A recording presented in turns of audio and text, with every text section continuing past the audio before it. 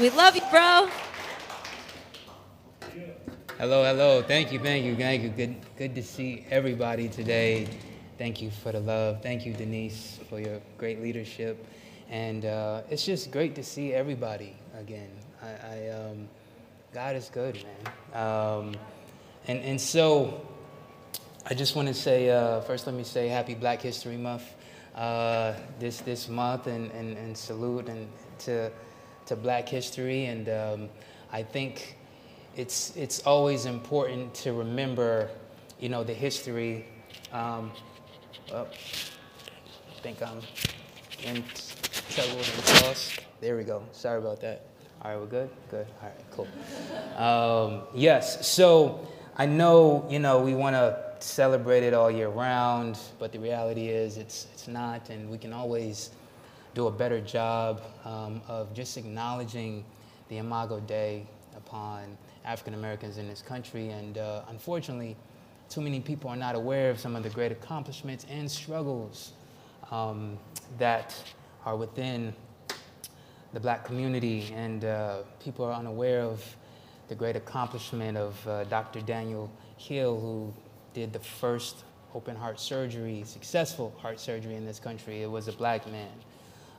Benjamin Banneker, who invented the first wooden clock that was precise for decades and challenged Thomas Jefferson, astronomer and mathematician, during slavery time. He was a great man. Fannie Lou Hamer was a great, powerful woman that had to deal with so much resistance, injustice in the heart of Mississippi, a place where they've had the most lynchings in our nation, and she fought voter suppression. And so when you honor Black history, you honor the Imago Dei, and you fight against racism and the suppression of history. And so thank you for that, and let's pray. Let's get into this. Father, we thank you for this time. We thank you for your grace and your mercy, truly. We just center ourselves on you, Lord. Everything that we've brought in here from the week, Lord, we pray that the residue would be rinsed off if it hasn't already been. And pray that our ears can hear, pray that our eyes can see, and that you would just speak, Lord, and that we will leave better than what we came. Thank you for your grace today. Speak to us, Lord. In Jesus' name, amen. All right. So, I love Scripture. I love the Bible. I know sometimes the Bible gets a bad rap for being archaic or outdated. Oh, okay. Gotta make sure the sound is right. You can give it up for Andrew. My man is on point. It's been a while. I'm sorry, y'all. I'm good now? All right, cool. So the Bible usually gets a bad rap for being archaic and outdated. But there are some shining jewels in the Bible that actually show society is a bit behind, and we have to catch up to God's word, things that show God's fingerprints. And I'm going to show you something. Go with me to Job 26:7. And it says, he spreads out the northern skies over empty space. He suspends the earth over nothing. He suspends the earth over nothing. Now, wait a minute. How did he know this? That fact is clear to us now in 2022, but this was written in the oldest book of the Bible over 3,500 years ago, before all of our developed science, before Isaac Newton and Albert Einstein. At that time, people, sounds insane actually, because everything on earth, nothing floated by itself except for the clouds, right? And so the people actually thought like the earth is flat, or there was beliefs that the earth was on a turtle, or that there was a man holding it up, or that there were strings holding it up and stars. This is what people believed. So for somebody to say this, it just sounds like crazy, right? And they didn't understand what was holding the earth up. How can a man know this? He's influenced by God. And so the author is trying to articulate a divine establishment or foundation that's unseen in the eyes, but sanctioned by God Himself, that holds up the earth, that holds up the sun, that holds up the moon. All these planets in the galaxy are being held up by something unseen to our eyes and our knowledge, but it's God. And this unseen connection, it influences all of our lives, everything that we're doing. We call it gravity now, the reason why we're not all floating in the air, right? And if you take away that, we're just free falling, right? We're in space or whatever. And so what I've found, just in my studies in the last couple of years, there's another unseen connection that has great impact and influence on our lives, threaded throughout humanity, threaded throughout our life, that I don't think is taught that much, and I've never been taught it. And I wanted to take you on this journey to see that unseen connection between worship and justice. And it's very rich in the Bible, extremely rich in the Bible. And it's not just something we can just dismiss and look over, because these things are connected to our great God. And so let's dive in, all right? Let's start here. Micah. Micah 6:6-8. And the scripture reads, "With what shall I come before the Lord and bow myself before God on high?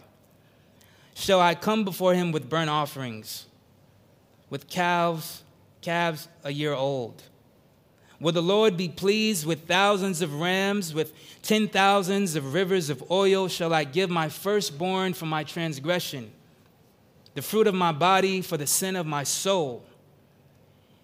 Verse 8, "He has told you, O mortal, what is good, and what does the Lord require of you, but to do justice and to love kindness and to walk humbly with your God." Our text today starts out with this question, with what shall I come before the Lord? This is a powerful question. And as humans, we ask this question.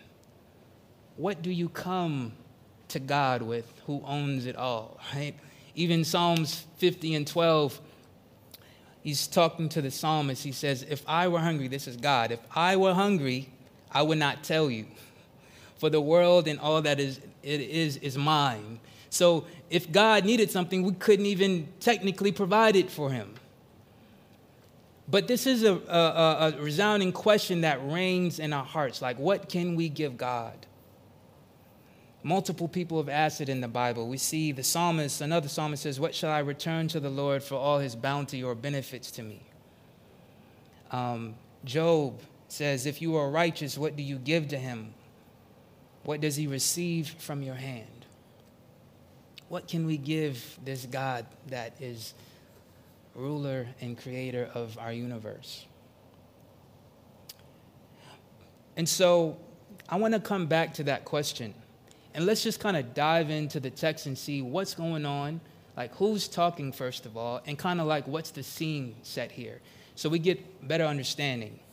And so the person that's talking here is a prophet named Micah.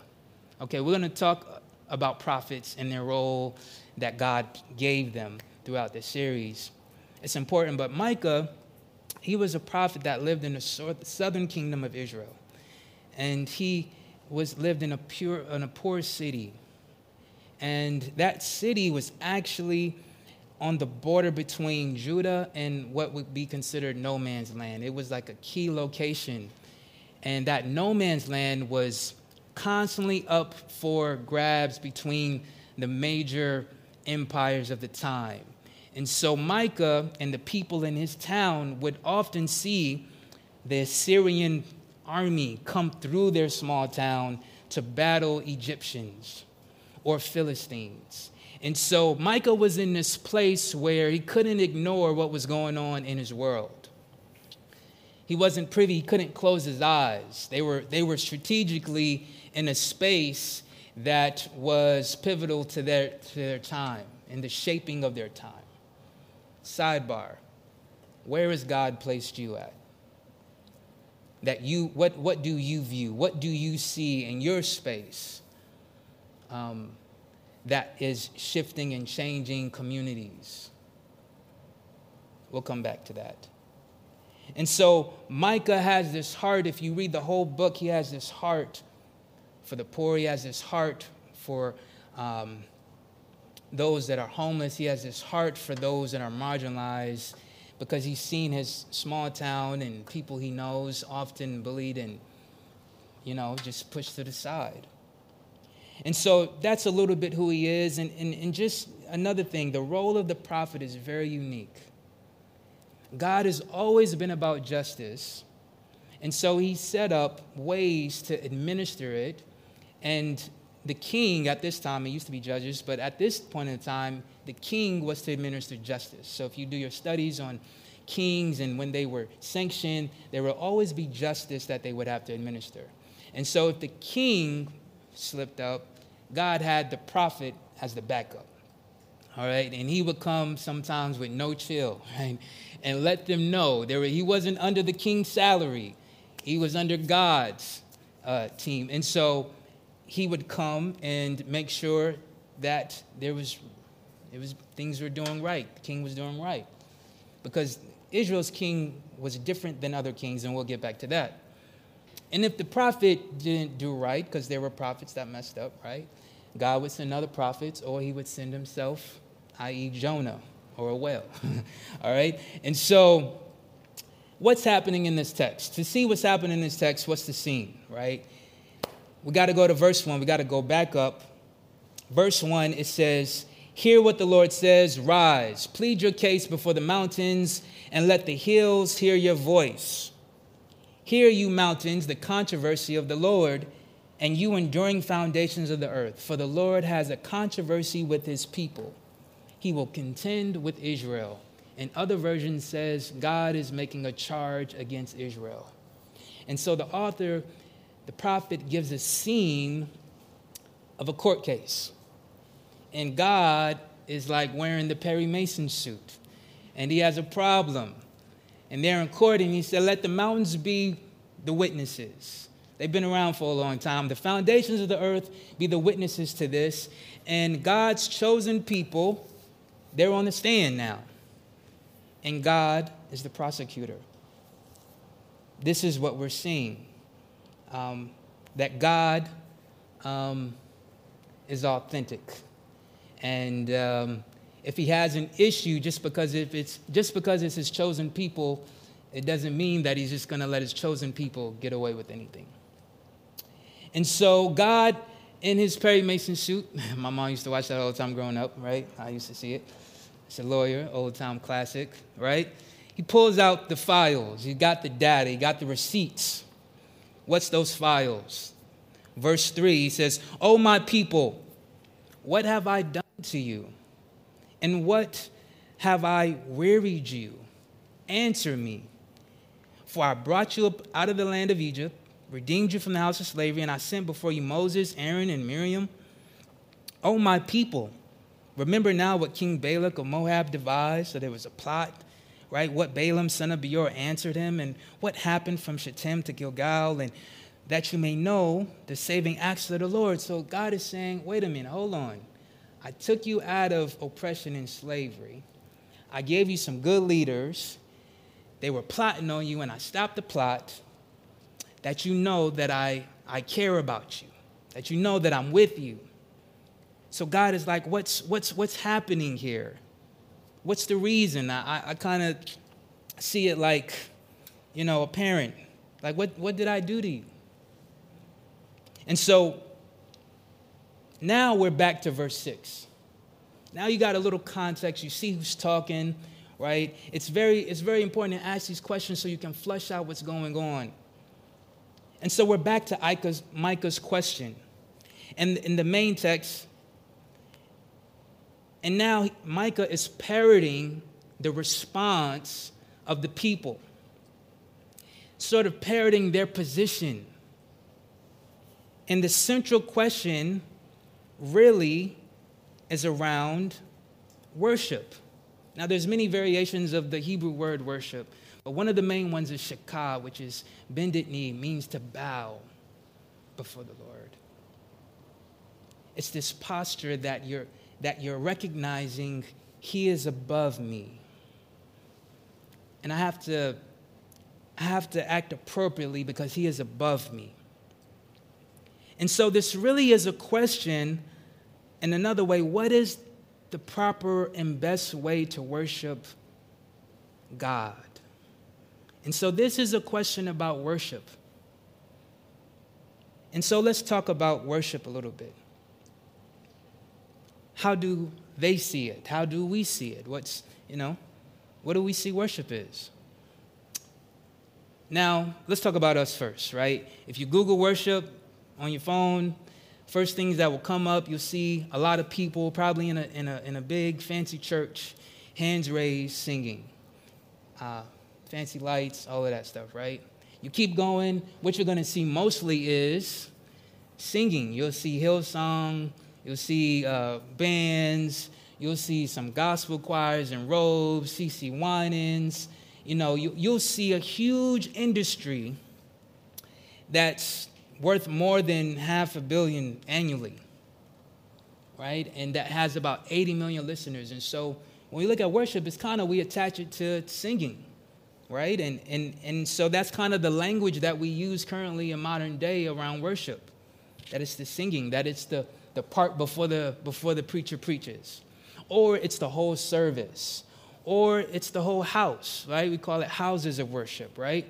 So we see action, we see event, we see place. But God is trying to show us worship is more than the containers that we put it in, right? There's more, and sometimes we can miss the mark. And here, what did they see it as? They saw the way we see the prophet respond to them, we can kind of tell what they felt worship was. What do we see? Micah lays it out. He asks questions about the burnt offerings. Should I give 1,000 rams, animal sacrifice, rivers of oil, my firstborn? These were some of the common practices except for the last one, right? And just like singing and adoring God in our spaces is what God commands us to do, these were also commanded at the time. Christ had not come back yet and died for our sins, and so some of these they were partially true in terms of what they should be doing, and partially proved how they valued God. But they were missing the mark. We get the clue that God wasn't content with all these grand motions of worship at their time. And so God responds. I like how he responds. It kind of sounds like a black parent to me. It says, he has told you in verse 8. Like, I can hear my pops say, I done told you, like, and then every time you're in trouble, like, what did I say? It's the questioning, right? And we see the contrast. He begins to contrast what their worship is by answering the question, and we begin to discover what false worship is. Micah is sort of separating the real from the fake. And here we see, this is the unseen connection. Notice that the question around worship is not for them to do more of what they're doing, to bring more rams, to bring more oil, to build more temples. God is not necessarily asking that. Notice God actually points to justice. He points to justice, which implies they were walking in injustice, which comes back to the original charge while we understand why they were in court and God was charging something against them. But wait a minute, what does that worship have to do with justice? We see, what is the problem? What's going on? Because here we see Israel is tripping. What were those injustices you say? I'm glad you asked. So economic justice was one of them. Injustice. If we go Micah 2:3, we just run down some of the things that Micah talks about in this book. He says, "Alas, for those who devise wickedness and evil deeds on their beds. When the morning dawns, they perform it because it is in their power. They covet fields and seize them, houses and take them away. They oppress householders and house and people and their inheritance." So people's houses were being taken, their income was being taken and seized. What else did we see in the book of Micah? We see oppression, bullying peaceful people, women and children being taken advantage of. Chapter 2, verse 8 through 9. It says, "But lately my people have risen up as an enemy. You strip the robe from the peaceful and from those who pass by trustingly with no thought of war."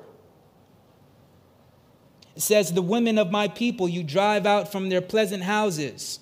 From their young children you take away my glory forever." There's violence, chapter 3, 2-3. That gets kind of graphic. You can read that on your own. But there's bribery and stealing through priests. Chapter 3, verse 9. He says, "Hear this, you rulers of the house of Jacob and chiefs of the house of Israel, who abhor justice and pervert all equity, who build Zion with blood and Jerusalem with wrong. Its rulers give judgment for a bribe. Its priests teach for a price. Its prophets give oracles for money. Yet they lean upon the Lord and say, 'Surely the Lord is with us. No harm shall come upon us.'" These were the injustices that were going on. Not an individual, but a nation, an accumulation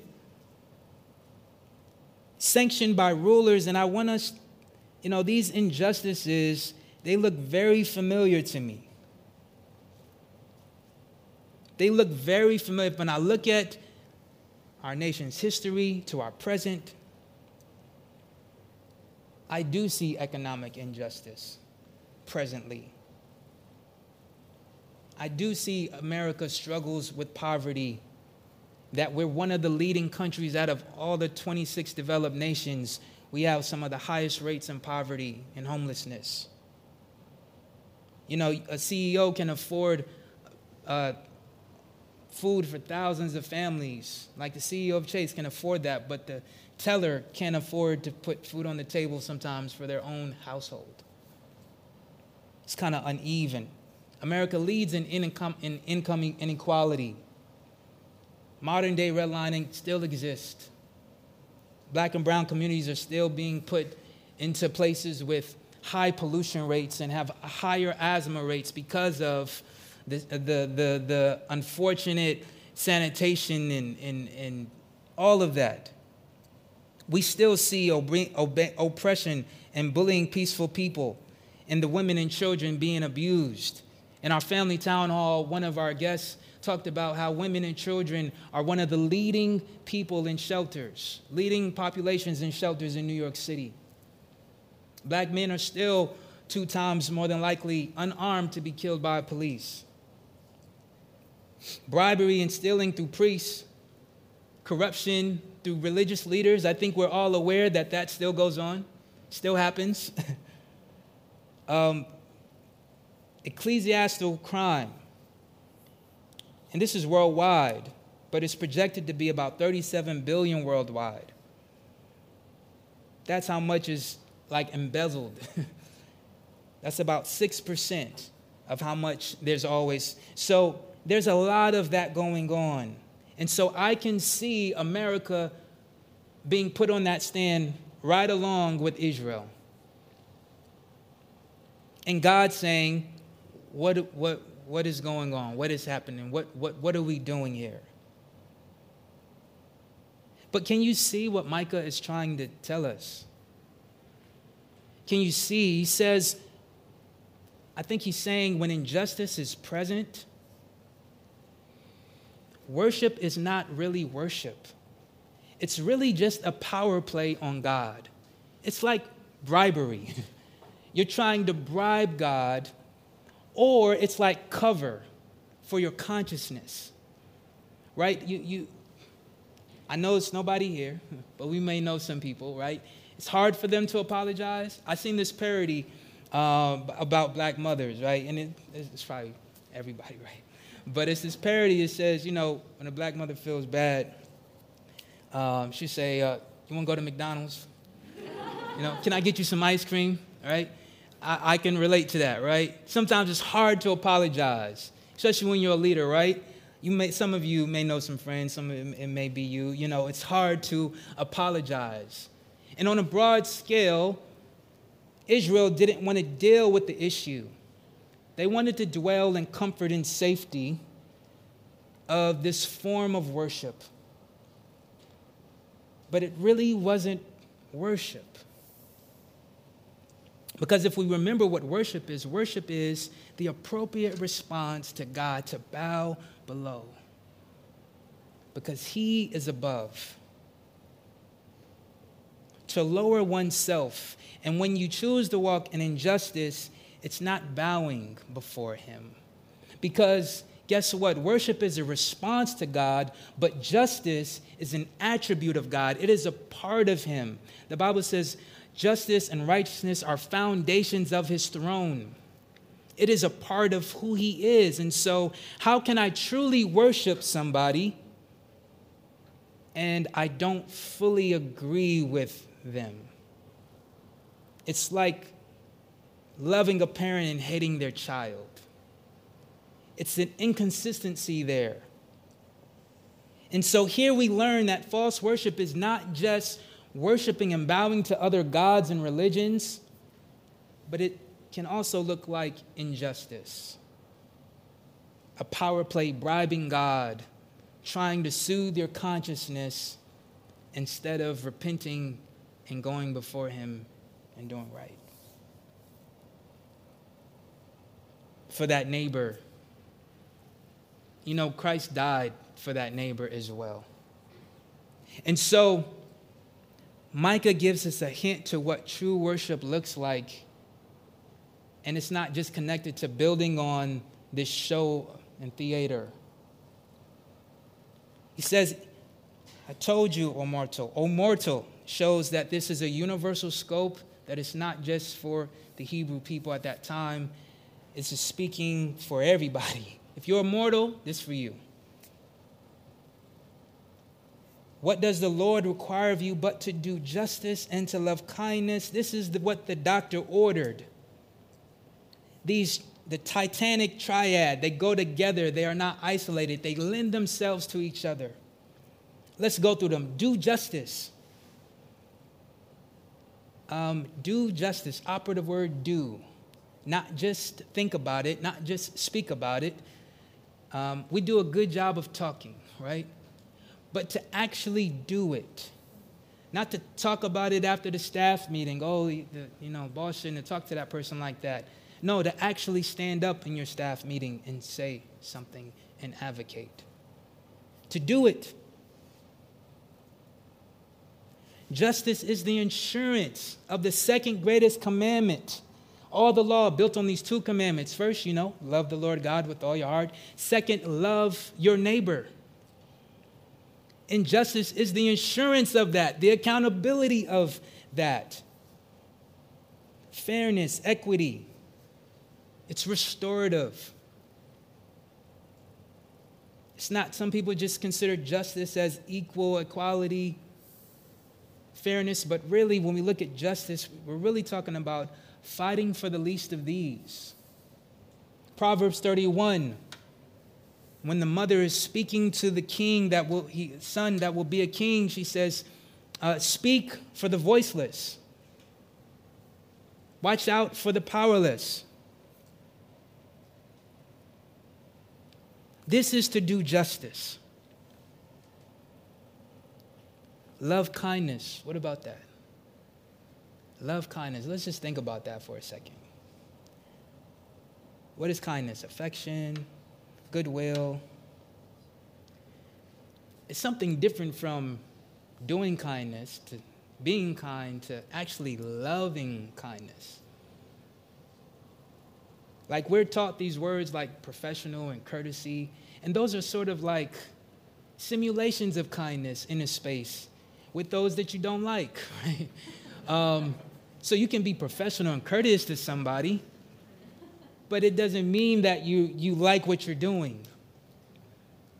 To love kindness means to embrace and actually no, I enjoy doing this for you. It's not like pulling teeth, right? It's you run to it. It's one thing if I tell you, do your job. Another thing if I tell you, love your job. One thing if I tell you, go clean up. It's another thing if I tell you, love cleaning up. Right? I felt like I struck a chord right there. I'm preaching to myself. It's really preaching to myself here. But let us not get caught up in culture and these forms of kindness, but really getting to true kindness, seeing the value of our neighbor that is different from us, that may oppose us. This is the difference between biblical justice and just regular world justice, is that justice sees all parties and that all are God's children. And we don't pretend. Keep it real. Walk. I love to walk humbly with your God. First of all, this is the courthouse. God got his Perry Mason suit on, and God is mad at Israel for them walking in injustice, but that possessive now is still your God. God is not separated from them yet. There's still that relationship. What do you think about when we talk about walk humbly with your God? First, I'm just mesmerized that God wants to walk with us, first of all. But what comes to mind? I was just I started thinking about, can you just picture two people walking together? What do they do when they're walking together? They look at the same thing, They stop at the same stoplight. They have same conversation, right? If one stumbles, the other helps pick them up. It's a journey. It's together. It's a humility. And I'm so humbled that God wants us to walk together. You see, we put worship in containers, but worship is really the constant song that you're singing all day in your heart towards God. And that song is so loud that it allows you to sing it to others in beauty and justice and defend others. Because you know that person is somebody that God crafted and designed special. And that person bleeds like you. That person has feelings like you. And so there's this invitation that we walk with God. Our God. The God of the universe. And so God here is making a point through this text that worship is not just isolated. It's not just when we come and sing. It's not just building buildings unto him. It's not just giving millions of dollars. But it's connected to justice. We cannot compartmentalize it for our safety. And sometimes it's this safety that we have this distance between people. Because that kindness that I talked about, what do we usually do with kindness? We reserve it, right? We have we have it reserved for certain people that we deem are worthy. And we hand out resumes for it. You know, especially us as New Yorkers, right? Can't trust everybody, right? Especially if you've been hurt. And so I just saw the image of men handing out resumes while God is giving free jobs for everybody. And God is inviting us to be the ones to just stop with the qualifications. And when we get weary, he will give us strength, because that kindness needs to be, our source is him. Our source is him. And so if these things seem a little bit hard, I just want to encourage you today that God does not ask for much. Our sins always outnumber his requirements. But what God is really asking, can we see what God is really asking is only what he gives us in an abundance of, a fraction of it. All of these things God does for us continuously every day. He does justice for us. He is kind to us. And he pursues us to walk with us. That is all that he is asking. Can you give what I am giving you?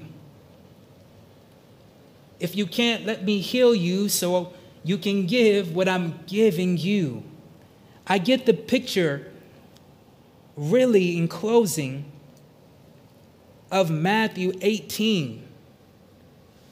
And the subtitle is usually The Ungrateful Servant. And what happened in that story? That story was a parable that Jesus said. There was a person that owed that Lord money. And the Lord, the guy came to him. He said, I'm sorry, I don't have it. I don't have it. Please have mercy on me. And the Lord thought within himself, not the Lord of God, but we're talking about men here. He said, you know what? I'm going to cancel your debt. Don't worry about it.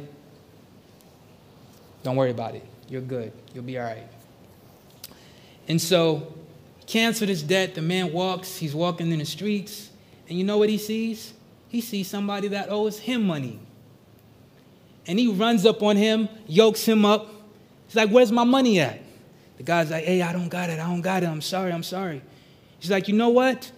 The Bible says he beats him up and he throws him in prison and says, you're not coming out till you give me my money. Now, I don't know how he's going to get his money in prison. But this is crazy, right? So people see this. They see when he gets off by the Lord, doesn't have to pay, and then he goes and throws somebody in prison for not paying him his debt back. Word gets back to the Lord, and then he sends for him. And he has a conversation with him. And it's not a nice one. And he was like, the mercy that I gave you, why didn't you give it to other people? That man could only do what he did because he was given mercy.